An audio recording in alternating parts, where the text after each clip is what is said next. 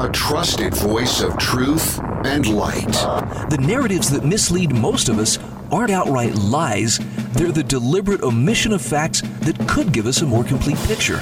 And a rally point for those who've accepted the reality that they are not sheep. The world needs your leadership, and the essence of leadership is using your influence wisely wherever you happen to be standing. This is The Brian Hyde Show. Well, hello there, and welcome to the show. Gee, I wonder if we have anything to talk about today. Yeah. I've had a lot of time to think and mull things over the weekend, did some traveling, went to Idaho, visited my mom. We threw a little surprise party for her, a pre-birthday surprise party. My sisters were in town, and so it was kind of nice. I actually was unplugged from the Matrix for the better part of the weekend, and I'm glad. I plugged back in this morning, and it was like trying to drink from a fire hose, trying to get all the information. So what was going on while I was off, just enjoying time with family? And it turns out there was a lot. So we're going to talk a little bit about that today. The show, by the way, brought to you in part by Altabank Mortgage, as well as Landmark Risk Management and Insurance. And I would encourage you, if you have need of new mortgage or a refinance of your existing mortgage, or if you have need for commercial insurance and you are just not sure if you've got everything covered that you need covered, go to the links, which you will find in today's show notes at thebrianhydeshow.com, and there under sponsors, you'll find everything you need to get in touch with these guys and tell them thanks for sponsoring the show. So, where do we begin? I think I'm just going to start by telling you a little bit about my weekend. And from there, we'll talk about current events. But current events played a role, as you might expect. I spent some time visiting with my sister and her husband, who is an immigrant from Turkey. His name is Savas. Wonderful, wonderful man. And I actually had the opportunity to take him around and kind of show him some of the sights in southern Idaho. Now, in January, that may not sound like a very pleasant thing to do. Well, that's mud, and that's, rocks, and there's some snow, and there's ice on the river. But actually, truth be told, southern Idaho, particularly the Twin Falls, Magic Valley area, very, very beautiful any time of year. And of course, there's just an abundance of wildlife. So Savas and my son and I, we just kind of went around and visited some of the sites, and I got a chance to visit with this guy who is in the process of becoming an American citizen. And, of course, I wanted to know about him. There was a little bit of a language barrier, kind of tough to communicate freely. He understands English if it's spoken slowly and clearly, but his own grasp of English is it's still pretty new. But I wanted to know about, what do you think of Turkey? Tell me about your country. Tell me, about your homeland.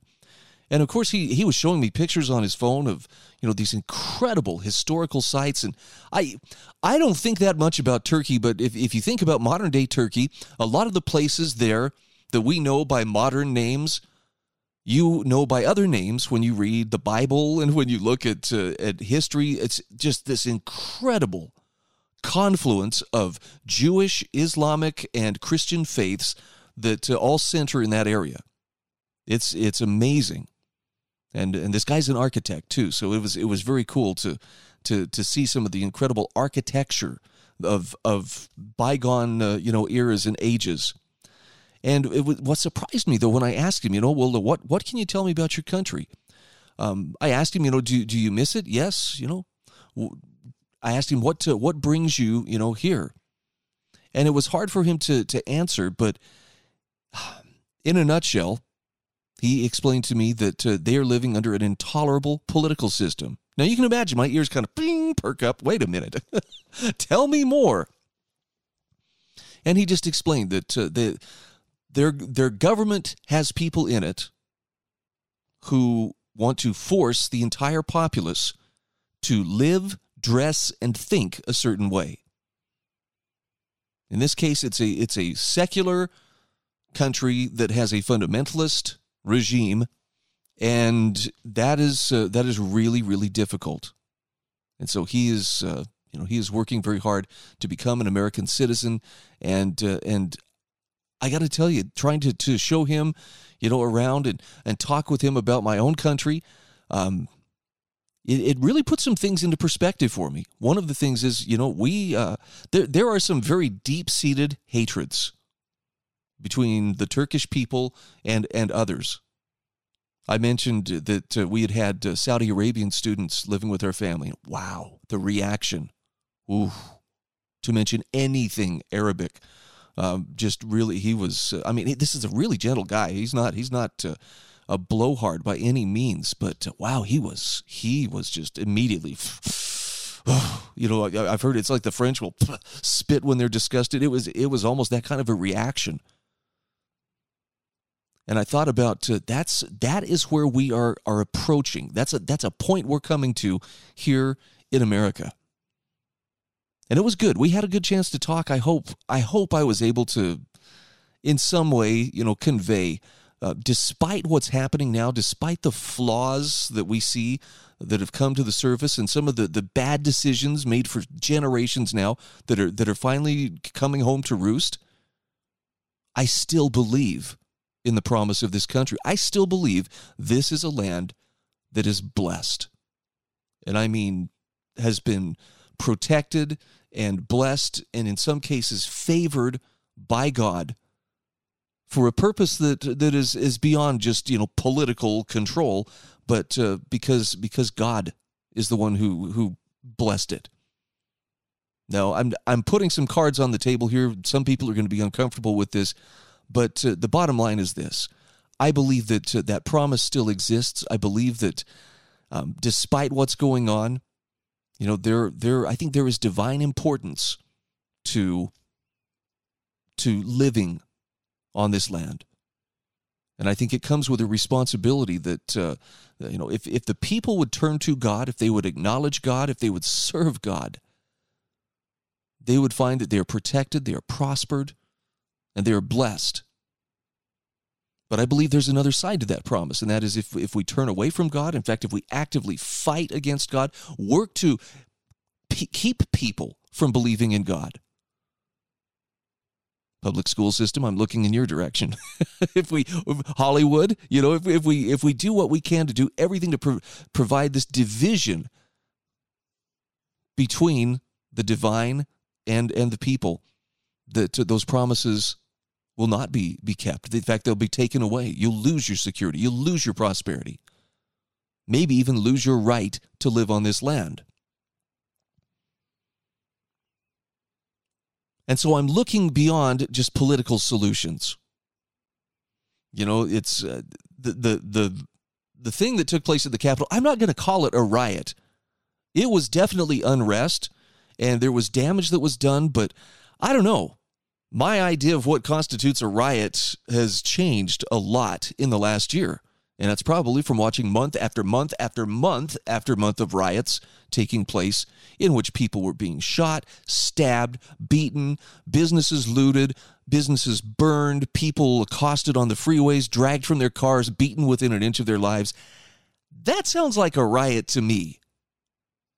Now, rowdy protesters going to the seat of their government to express displeasure, and a tiny, tiny proportion of them getting rowdy enough to push past the armed guards and actually enter that building. Yeah, it's definitely civil disobedience. And yes, there was some destruction that was done. Hundreds of dollars from the sounds of it. But to call that a riot, to me, seems like a real loose application of the term. And in fact, as we're seeing and we're going to discuss, the terminology that's being used is, well, that was domestic terrorism. So if you think the Patriot Act has brought us some pretty ugly baggage since September 11th, just wait. There is some more ugliness lurking in the wings, and it's being pushed hard and fast. In fact, when we come back from the break here in a few moments, we're going to talk about what we have seen happen just in the last 72 hours that is almost unprecedented in terms of, if you are pushing for absolute control, and I'm talking totalitarian control, one of the first things you're going to have to do is you've got to get a lid on communication. You got to get a lid on the transfer of information.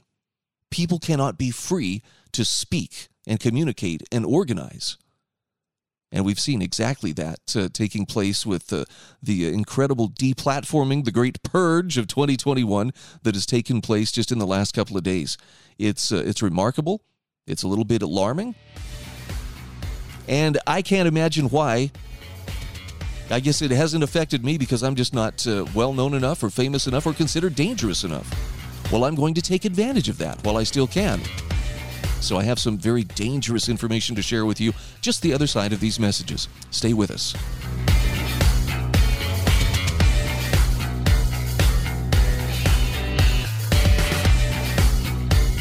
This is The Brian Hyde Show.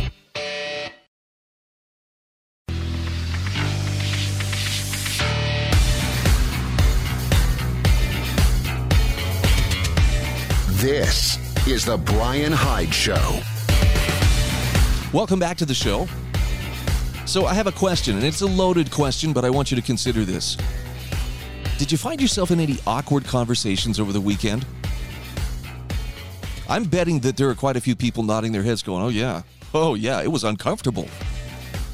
I haven't seen my younger sister for quite a while. It's been well over a year. We don't get to see each other that often. She lives in Columbus, Ohio, and so I don't get out that way. She comes back home and visits occasionally, but to say that we are on different parts of the political spectrum would be a bit of an understatement. It'd be like, the Arctic can be a little cold this time of year. Yeah, a big understatement. But I know that she is someone who has absolutely detested Donald Trump. And it's, to the point where, I've been asked, seriously, well, how can you sleep at night knowing that racist is in the White House? And my answer, which I don't think satisfied her, was, I don't let any president weigh that heavily on my mind. I'm not letting him live rent-free in my head because he's not important enough to live rent-free in my head. I have better things to think about. Well, seriously, within the first 2 sentences of conversation when we had caught up, one of the first things she asked me, so, are you happy? Are you happy with your vote for Trump? Are you happy with what it's brought? And I was just like, wow. I didn't even get an invite for the struggle session, and here's one starting, right here at the kitchen table. And I have to give credit to my sister for look, she spoke her mind. I told her this. My first response was, look, I'm not accepting guilt. So let's go ahead and take this topic off the table and let's just have a good time in the few hours that we're going to be able to hang out. And it took a few tries and it took effort on both of our parts not to want to have the last word, but eventually, we stopped trying to discuss or stopped trying to not discuss it. She got up and hugged me and said, look, I love you more than I hate Donald Trump. And I hugged her and said, and I love you more than I need to be right about this. But it was just a great illustration to me that this is, we're dealing with not just a couple of different, political persuasions here.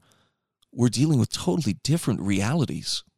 And my sister is very much on the, social justice bandwagon. Everything is racist. Everything that she is crusading to fix. If you're not a part of that, then you are part of the problem. And I have trouble with that. I think we all have our own crusades. But I don't think we ever have the right to go and condemn other people for not being a part of our crusade. I think back to the piece I shared from Brian Kaplan about a week ago. My hands are clean. Rather than trying to shame people into action, I think the better approach is, if you have a cause that is worthwhile, it's to inspire them. Can you see that there's a problem here? And if they say, well, I do see that there's a problem, wouldn't you like to be a hero? Wouldn't you like to be one of the people who helps to solve this problem? That's a much different approach than, you've never been in a place where racism exists. You're a privileged white male. You get the picture. But it was interesting to me how difficult it was to get around that initially. Once we took it off the table, everything was great. I hope other people, can learn from that. If you have reached the point in a relationship where you can't say, ugh, this topic is of less importance than my relationship with the person that I'm talking to, I hope you can get there. Because where we are headed right now is pretty scary. And I don't know how exactly to approach this. I mean, I'm open to suggestions, but when you literally have half the population, or at least half the voting population, looking at the other half and thinking they are completely detached from reality, or thinking not only are they detached from reality, but they deserve to be in camps. How do you bridge a gap like that?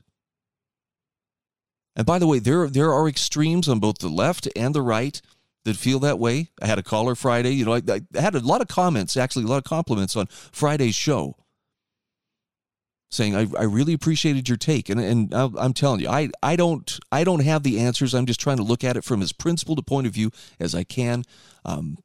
Not to contribute to the problem. But I did have a caller who called in and just vented, well, I think this is, what happened to the Capitol? We need more of that. We need more of that anger. We need to be lashing out. And I get his frustration, but I totally disagree with the method. We're going to talk more about why that method is actually playing into the hands of people who would very much like to, I'm going to use the word enslave us, even though that may trigger a few people to hear it. But if you've been paying attention to the lockdowns and the purges of social media, you've got to have the sense that, something is up here. In fact, I'll back up a little bit more. Speaker of the House, Nancy Pelosi, she wants Trump removed. Never mind that the guy's term is up in something like 9 days. He's too dangerous. And of course, social media. Twitter and Facebook and Amazon deplatformed Parler. It is incredible the efforts that some are going to, and it's not just people within government. It's some of their big tech allies. We've talked about this before. How did big tech become so all pervasive? How did they get so big? And the truth is, at some point, they climbed into bed with government, and this has been understood for a long time. They've been sharing data with government for a long time, particularly the national security part of government. But now, those big tech allies are doing everything they can to silence political speech that is not approved by the political class. And I mean, you look at the language that's being used. I can now call him this. President-elect Biden has been using the term domestic terrorism. The press has been hammering that home immediately. This is the biggest misinformation campaign that I would guess most of us have seen within our lifetimes. It's amazing. And it should lead you to wonder, and rather than cowering in fear, you should be wondering, okay, what is this supposed to be leading to? I mean, the what took place at the Capitol, the so-called riot, is being equated with it was a coup. It was an attempt to overthrow the United States of America. Oh, and by the way, have you noticed how the political class suddenly has this incredible reverence for the Constitution and for our government? And they keep throwing the word democracy out there like that is the be-all, end-all. The American Republic's in some pretty deep trouble.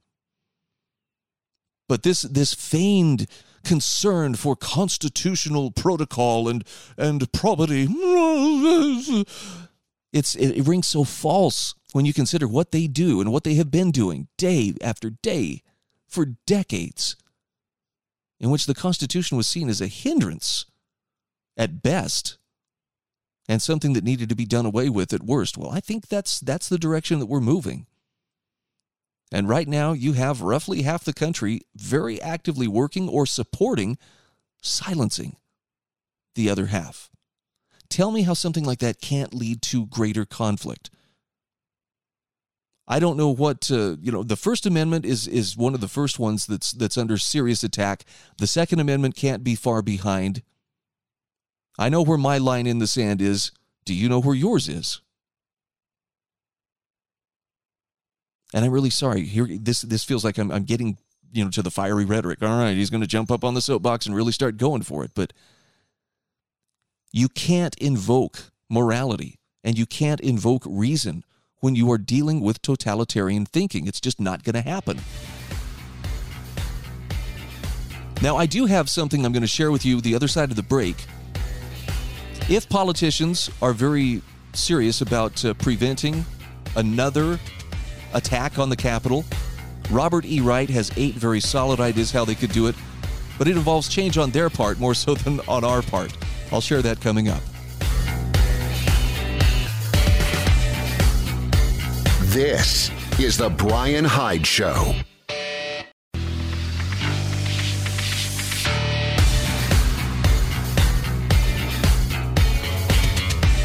This is The Brian Hyde Show. All right, welcome back to the show.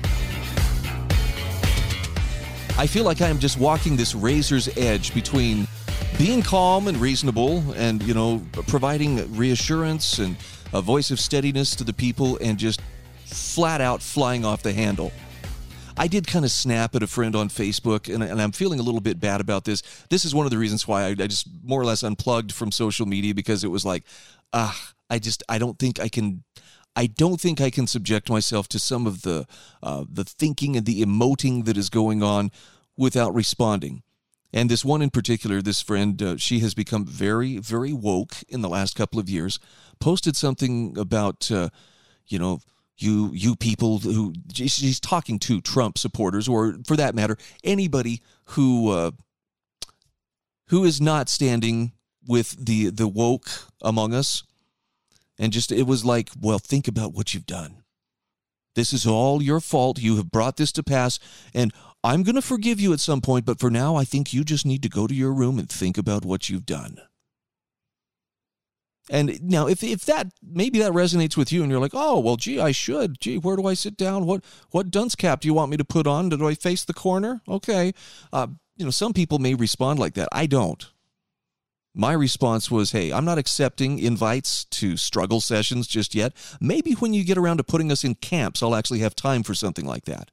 I know, snarky, harsh. And yet I've reached the point where I don't know that I have the luxury to be polite. I'm not the kind of guy who goes around backhanding people across the face, literally or rhetorically. But how do you snap through? How do you get through that kind of a mental blockade? I see us headed for some really dangerous water. Now, I want to share with you this article from Robert Wright. This is from the American Institute for Economic Research, thwarting the next attack on the Capitol. He brings up an attack on the Capitol that was literally an attack on the Capitol. 30 shots rang out in the U.S. Capitol around 2:30 p.m. Bullets struck 5 House reps, all of whom survived, thanks in part to the valiant response of House pages. Now, if that sounds different from the news accounts of January 6, 2021, it's because the event that he briefly describes is one that occurred March 1st, 1954, when 4 Puerto Rican nationalists fired the shots from the visitors' gallery while unfurling the Puerto Rican flag. He says the assailants were all eventually apprehended, tried, and convicted. They were serving long prison sentences, which were commuted by President Jimmy Carter in 1978 and 1979. Now, he says the 3 men and 1 woman who gave half their lives were heroes to Puerto Rican nationalists and anti-imperialists, but they were considered vile, failed assassins to those who wanted to maintain U.S. hegemony over the island it had taken from the Spanish Empire in 1898. Importantly, he says most of those who had given little thought to Puerto Rico's status and likely could not find the island on a map also deprecated the attack because of the level of violence unleashed. Now, of course, the people who some Americans still proudly called patriots were nothing more than nationalist rebels to the Tories. Had the Patriots lost the Revolutionary War, they would have at best suffered the same fate as Confederate Johnny Reb. George Washington would be remembered today as a scoundrel and an enslaver. His sidekick, Alexander Hamilton, would never have spawned a hit musical. Well, today, obviously, matters are no different. He says, if you think you'll gain from the actions that some group takes, you will tend to rationalize its tactics and call its members good names. If you think that group's actions will hurt you, then you tend to oppose it and its tactics and call its members bad names. Praise and blame, historians call it. One partisan's hero is another partisan's zero. And he says that's why it's so important for true supporters of law and order, like myself, to identify and reduce the causes of political violence before it becomes too late. Back in mid-March, Robert Wright predicted rebellions if lockdowns continued for too long and many mass demonstrations, some quite violent, occurred throughout 2020 in many nations, including our own. He also warned in December that trouble would ensue if the Supreme Court refused to hear the Texas election lawsuit. And here we are. If only the Capitol Police had heeded his warnings, they could have taken more effective precautions. Now, his point is it isn't terribly difficult, actually, to see trouble brewing. All it takes is a little theory and some empathy. Theory, like the one laid out by Eric Hoffer, suggests that frustration breeds violent protest. Frustration isn't measurable precisely, but if you listen to what people, real people, not TV pundits, say and think about how you would feel in a similar situation, then you start to get a sense for genuine frustration. He says many patriots, for example, felt that the British policymakers were unresponsive to their concerns about how imperial tax and monetary policies had led to the impoverishment and hence imprisonment of many colonists following the French and Indian War. They beseeched London elites not to tack the Stamp Act onto their many woes, but were met with disdain. They won that one with some violence and many threats, but the British soon piled on additional regulations. The colonists responded with remonstrances, trade embargoes, and so forth. But after the Boston Massacre, Patriot propaganda, of course, and the mob insurrection against tea in Boston Harbor, British propaganda, violence soon escalated into a full-blown war. Now, his point here is, look, the Puerto Rican nationalists who attacked in 1954, they were also frustrated. That island had gained some de jure independence from Spain in 1897, just a year before the Yankee Empire invaded and claimed jurisdiction over it. It took over half a century for the United States to grant limited autonomy to Puerto Rico, a reform that did not go far enough for nationalists who in October 1950 openly rebelled in several important towns and cities, including San Juan. Puerto Rican police and troops, bolstered by U.S. military forces, quelled the uprisings, which resulted in scores of casualties. On November 1st, 2 Puerto Rican nationalists attacked President Truman in the Blair House. That was his temporary residence while the White House was being renovated. One law enforcement officer was killed in the attack, as was one of the attackers. The other was captured, convicted, and imprisoned. Unscathed in the attack, Truman supported a plebiscite on Puerto Rico's status, but crucially, independence literally was not on the ballot. Nationalists boycotted the election, which overwhelmingly endorsed Commonwealth status for the island. So from their perspective, the election had been stolen before it was ever held. Now you need to hear this next part very clearly. Robert E. Wright says none of that background excuses the 1954 attack, but it does explain why some nationalists were frustrated enough to resort to violence.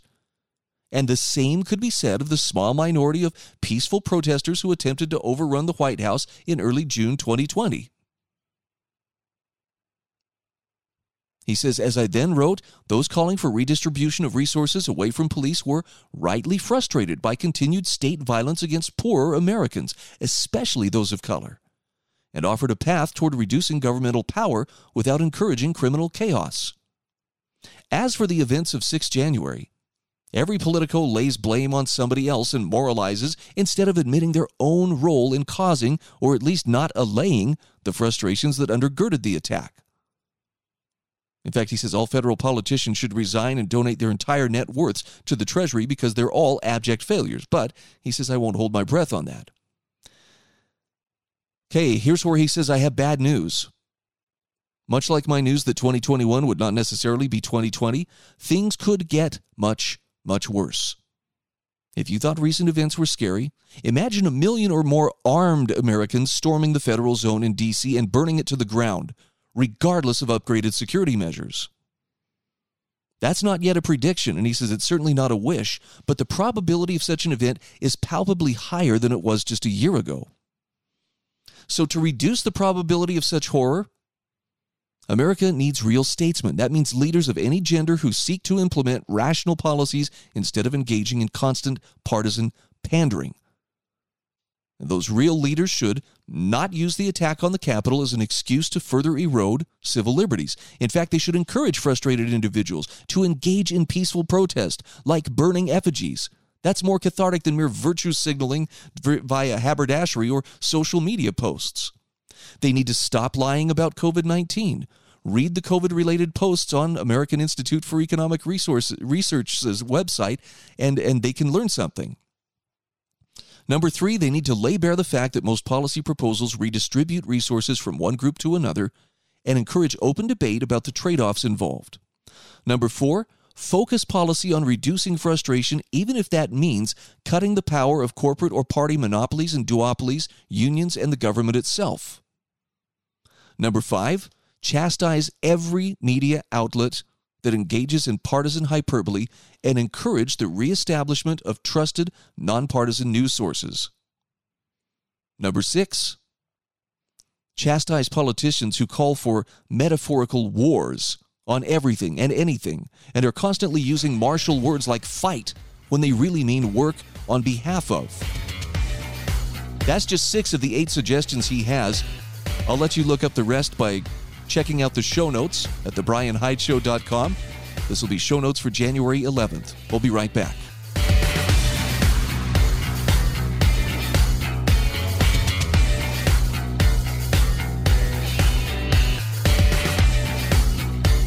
This is The Brian Hyde Show.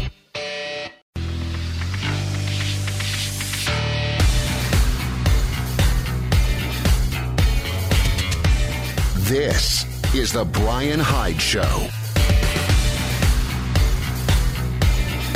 Hey, once again, I want to thank you for joining me here on the show. And give a shout out to the many different platforms where you can find this. I did a Google search the other day just to see out of curiosity. Is there anywhere that this thing is showing up that I hadn't counted on? And I was surprised. I was surprised to see that, somehow we're gaining some traction. Look, I don't aspire to be that dangerous person who has to be banned or, otherwise deplatformed by Twitter or Facebook. So far, they have left everything that I have posted alone. I better knock on wood when I say that. And I don't know if that means, well, that's because you're being ineffective, Brian. That's why they haven't pulled the plug on you. I would hope it's because somewhere in the midst of whatever I'm doing wrong, that I'm also getting some of this right. And more than anything, I don't want to control other people. I don't want to impose a one-size-fits-all solution on everybody. If there's a solution that needs to be implemented as opposed to imposed, it's freedom. Let people choose. Let people pursue happiness as they best see fit.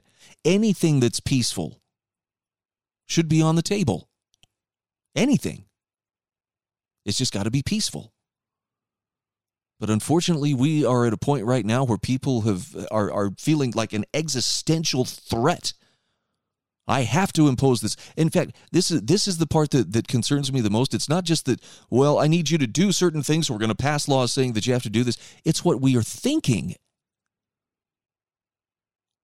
We're seriously in the midst of a move right now, just over the last few days, to outlaw certain political thought.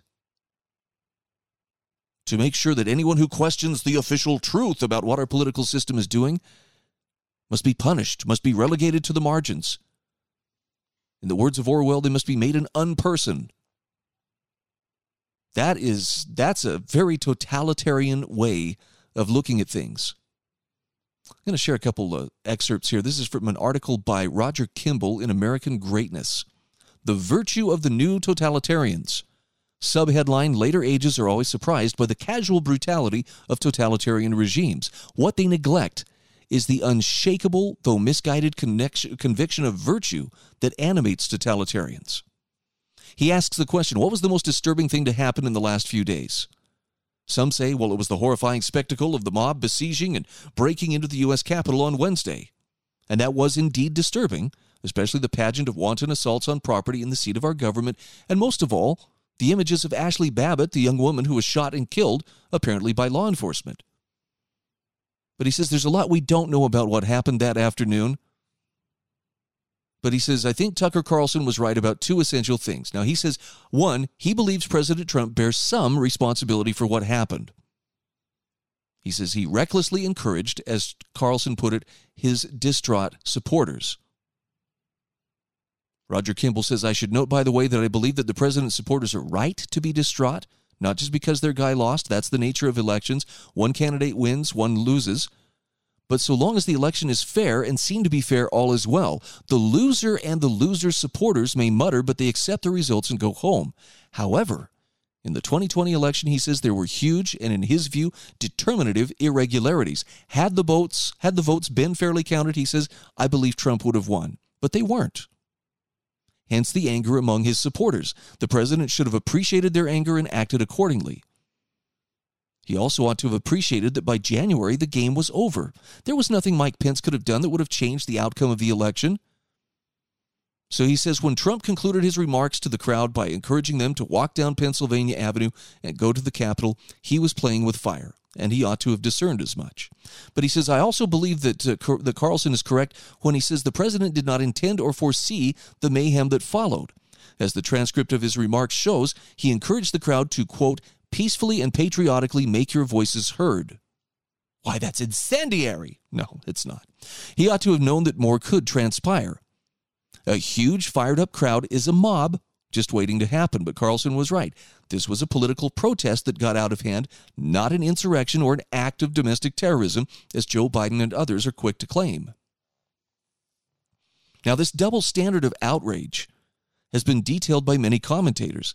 It takes nothing away from the horror of the mob descending on the Capitol this week to point out that Nancy Pelosi, Joe Biden, and their media mouthpieces were outrage deficient when another mob assaulted the Supreme Court during the Brett Kavanaugh hearings, or when Antifa and Black Lives Matter protesters torched cities across the country this summer, or indeed when there were riots in Washington following Donald Trump's inauguration in 2017. As commentator Howie Carr put it, some riots are more equal than others. Roger Kimball says, like Carr, he also condemns what happened at the Capitol last week, but he says, I wonder where all this outrage was among the chattering classes when the orgy of rioting, looting, arson, and murder was gripping the nation last summer. By the way, the Babylon Bee did have some of the best satire on this when they had the headline, Antifa accuses Trump supporters of cultural appropriation. Bam! Mic drop. So when BLM rioters were burning cities and attacking police, Colin Kaepernick publicly called for more violence. Jack Dorsey, the CEO of Twitter, responded by making a $3 million contribution to one of Kaepernick's charities. Which brings me to my own candidate for the most disturbing thing to happen in the last several days, the apparently coordinated attack by big tech to destroy free speech. He says, on Friday we learned Twitter had banned the President of the United States from its platform. Facebook and other media quickly followed suit. General Mike Flynn and lawyer Sidney Powell were also deplatformed, as were several other prominent conservatives. But we now know that such actions are just the tip of the big tech iceberg. Again, Tucker Carlson zeroed in on the terrifying reality of our situation. It wasn't just that President Trump and some of his supporters were silenced. The entire media ecosphere went into overdrive to muzzle opinions with which they disagree. On Friday, Google announced it was excluding the app for the Twitter alternative, Parler, from its platform. Saturday night, Apple removed Parler from its App Store. And as he writes this, he says Amazon announced that as of midnight last night, Parler's data would be removed from its servers. Why? Two reasons. First, because conservatives are flocking to Parler in their disgust with Twitter. So there is a commercial reason. But the second is pure politics. As Parler CEO John Matsy noted, Amazon, Google, and Apple purposefully did this as a coordinated effort, knowing our options would be limited and knowing this would inflict the most damage right as President Trump was banned from the tech companies. What we're seeing, as Carlson pointed out in his conversation with journalist Glenn Greenwald, is the elevation of a tiny handful of tech oligarchs to a position of essentially untrammeled power to determine what we see, what we hear, and with whom we may communicate. No one elected them. but they are in many respects more powerful than any nation state, unaccountable, and overwhelmingly representing a far-left point of view. So where does it stop? Not with the book publishing industry. Simon & Schuster just announced they've canceled Senator Josh Hawley's new book, The Tyranny of Big Tech, allegedly because he supported President Trump and exercised his legal right to debate allegations of voter fraud on the Senate floor. Hawley was quite right that Simon & Schuster's action was positively Orwellian. Simon & Schuster, he tweeted, is canceling my contract because I was representing my constituents, leading a debate on the Senate floor on voter integrity, which they now have decided to redefine as sedition. Let me be clear, this is not just a contract dispute. It's a direct assault on the First Amendment. Only approved speech can now be published. This is the left looking to cancel everyone they don't approve of. And he says, I admire Hawley's spirit. I'll fight this cancel culture with everything I have. We'll see you in court. Roger L. Simon wasn't being hyperbolic when he suggested what we're seeing is the devolution of the United States into a one-party totalitarian state akin to communist China. It's not communism in the traditional sense. Marx wouldn't recognize it. Not that what he had on offer was any better. What we're witnessing is communism as a sort of paleo virtue signaling. What China actually is, and where the United States is headed or has already arrived, is a form of oligarchic fascism. The capitalist market is fine as long as it's my capitalist market and you're a member of my party. Now, there's a lot more to this article, but I'm going to get to the chase here. Later ages are always surprised by the casual brutality of totalitarian regimes. What those innocent ages neglect is the unshakable, though misguided conviction of virtue that animates those totalitarians. The historian John Keeks, writing about Robespierre in City Journal some years ago, hit the essential point. If we understand Robespierre, we understand that it is utterly useless to appeal to reason and morality in dealing with ideologues. For they are convinced that reason and morality are on their side and that their enemies are irrational and immoral simply because they are enemies. That is the position of conservatives in American culture today. Now, the question is, what do you and I do about it? I think the answer is a lot less political than most of us would suspect. We'll be talking about that in the other hour of the program.